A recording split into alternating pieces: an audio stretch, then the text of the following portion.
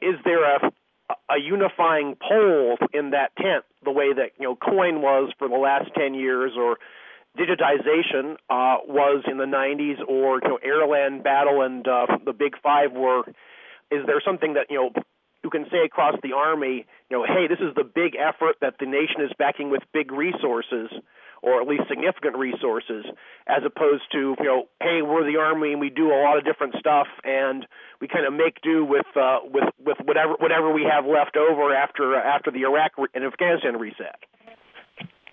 Yeah, I think the way I'd answer this, Sidney, is our current Army modernization priority that we've worked for the last couple of years is still there, and that is the whole idea of Mission Command. And I think Mission Command is the single unifying factor in terms of providing all of our leaders and soldiers and their formations with the ability to do this variety of mission sets that we may call on them to do, whether it be Combined Arms Maneuver mission set, or Wide Area Security mission set. And our leader development programs and our professional military education and our combat training centers will very much focus on the art of Mission Command. And that translates on the materiel side to things like Win-T, for example, I guess, in terms of sort of trying to put a piece of hardware to that, even though you've emphasized hardware is not the be-all and end-all. Yeah, I wouldn't use it the material side, Sidney. I would say the network, because the network has hardware components to it, as you know. I mean, the network also has the cyber challenge to it. The network has a leader development challenge to it, because you have to fight the networks, something we've not done before. We have to learn how to use and fight and employ the network almost as we would other weapon systems. So it's more than just the hardware. How is our doctrine going to change as a result of a network? What's the impact of the network on each of our warfighting functions? What organizational changes or adjustments are we going to make in order to get the most out of our network, et cetera, et cetera. So I do think it's fair to say it's beyond that, and we can't just take an equipment approach to it. Thank you, General. And I know you had a previous another engagement, because it's 2:35 now. Were there any closing statements you'd like to make? Let me go ahead and take one more question, then I'll close out, because I'm looking at my notes here, and I don't think Gail or Gary got to ask a question. Yes, sir. Oh, not a problem at all.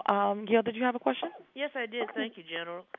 My question concerns lessons that you learned perhaps in your intelligence support and during the last 10 years, and how you're factoring in your new organization training, like, for instance, the sensor to shooter, the amount of information sharing with coalition, the lack of intelligence personnel that had an expertise in the socio-political, economic environment of Afghanistan and Iraq. Okay, I'm going to try to give you a briefer answer than I did before, so that I can try to get a short question from Gary. The biggest lessons, I'll just give you my personal thoughts. The biggest innovations that we had in the war, I believe, are our counter-IED efforts and jammers for the lives that they saved, and our aerial intelligence and surveillance operations. Not only the sensors, but the unmanned aerial sensors, and in fact, manned platforms that operated those sensors. So the business about reconnaissance and surveillance, and that those sensors and platforms that are involved in reconnaissance and surveillance operations is absolutely huge.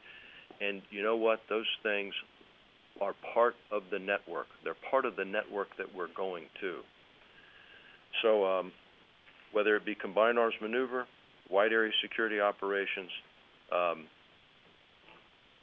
the collection of information from reconnaissance and surveillance operations, the translation of that information into intelligence so that we can act on that intelligence is huge, and that will be foremost in any formations preparation through the R4 Gen cycle. And it's not just material. It's adjusting our doctrine, organization, training, leader development, everything. Gary, can I get a short one from you so I don't leave anybody out? Yes, sir. Thank you. Gary Sheftig, Our News. Believe you said that the Army needs to send more NCOs and officers to training centers and schools to serve as instructors, and understand some of those may replace contractors. I'm wondering if you could quantify, are we talking 500, 1,000, 2,000 NCOs, and what would be the timeline to move those to the institutional Army? Okay, the shorter answer is, Gary, I don't know yet. We are working on it. In our broader effort to look at what does the Army of 2020 look like, and when we think about what personnel policies do we need to do to invest in our soldiers and leaders, one of the things we're looking at is where can mid-grade leaders, captains, senior non-commissioned officers, where can they where else can they go in the force where they haven't been able to go over the last 10 years and we've really missed them? And one of the examples is to be instructors in our schoolhouses. There's other parts of our institutional Army, though, that you're well aware of. I mean, we've got our entire acquisition corps, our folks in our Army test community, our folks in our major headquarters, our folks in our combat training centers, our folks in our Army Service Component Command headquarters that are regionally forward deployed throughout the world, our training base, whether it be recruiting or basic training, or in our schoolhouses, professional military instructions. So I gave an example. I think that is part of the answer. I don't know the numbers yet, but the Army is going to be analyzing that particular question in a great amount of detail, and we'll come up with what we think is the best answer. But I'm sorry I don't have a number yet, and I can't tell you when we're going to have the number. But we are looking at the options. Thank you, sir. So, in summary, and I really appreciate the time to talk to you. So, what I wanted to try to do is, and we haven't really talked about before, is what does our Army investment strategy mean? And again, it's not about additional money. It's all about readiness. How do we take our new environment into account? How do we improve the way we invest in the resources that we have in a way that we invest in our soldiers? And we believe that it's about Army modernization, and modernization is more than just new equipment. Modernization is about what we do to adjust our doctrine, our organization, our training, leader development, our people, and the facilities that support all the above.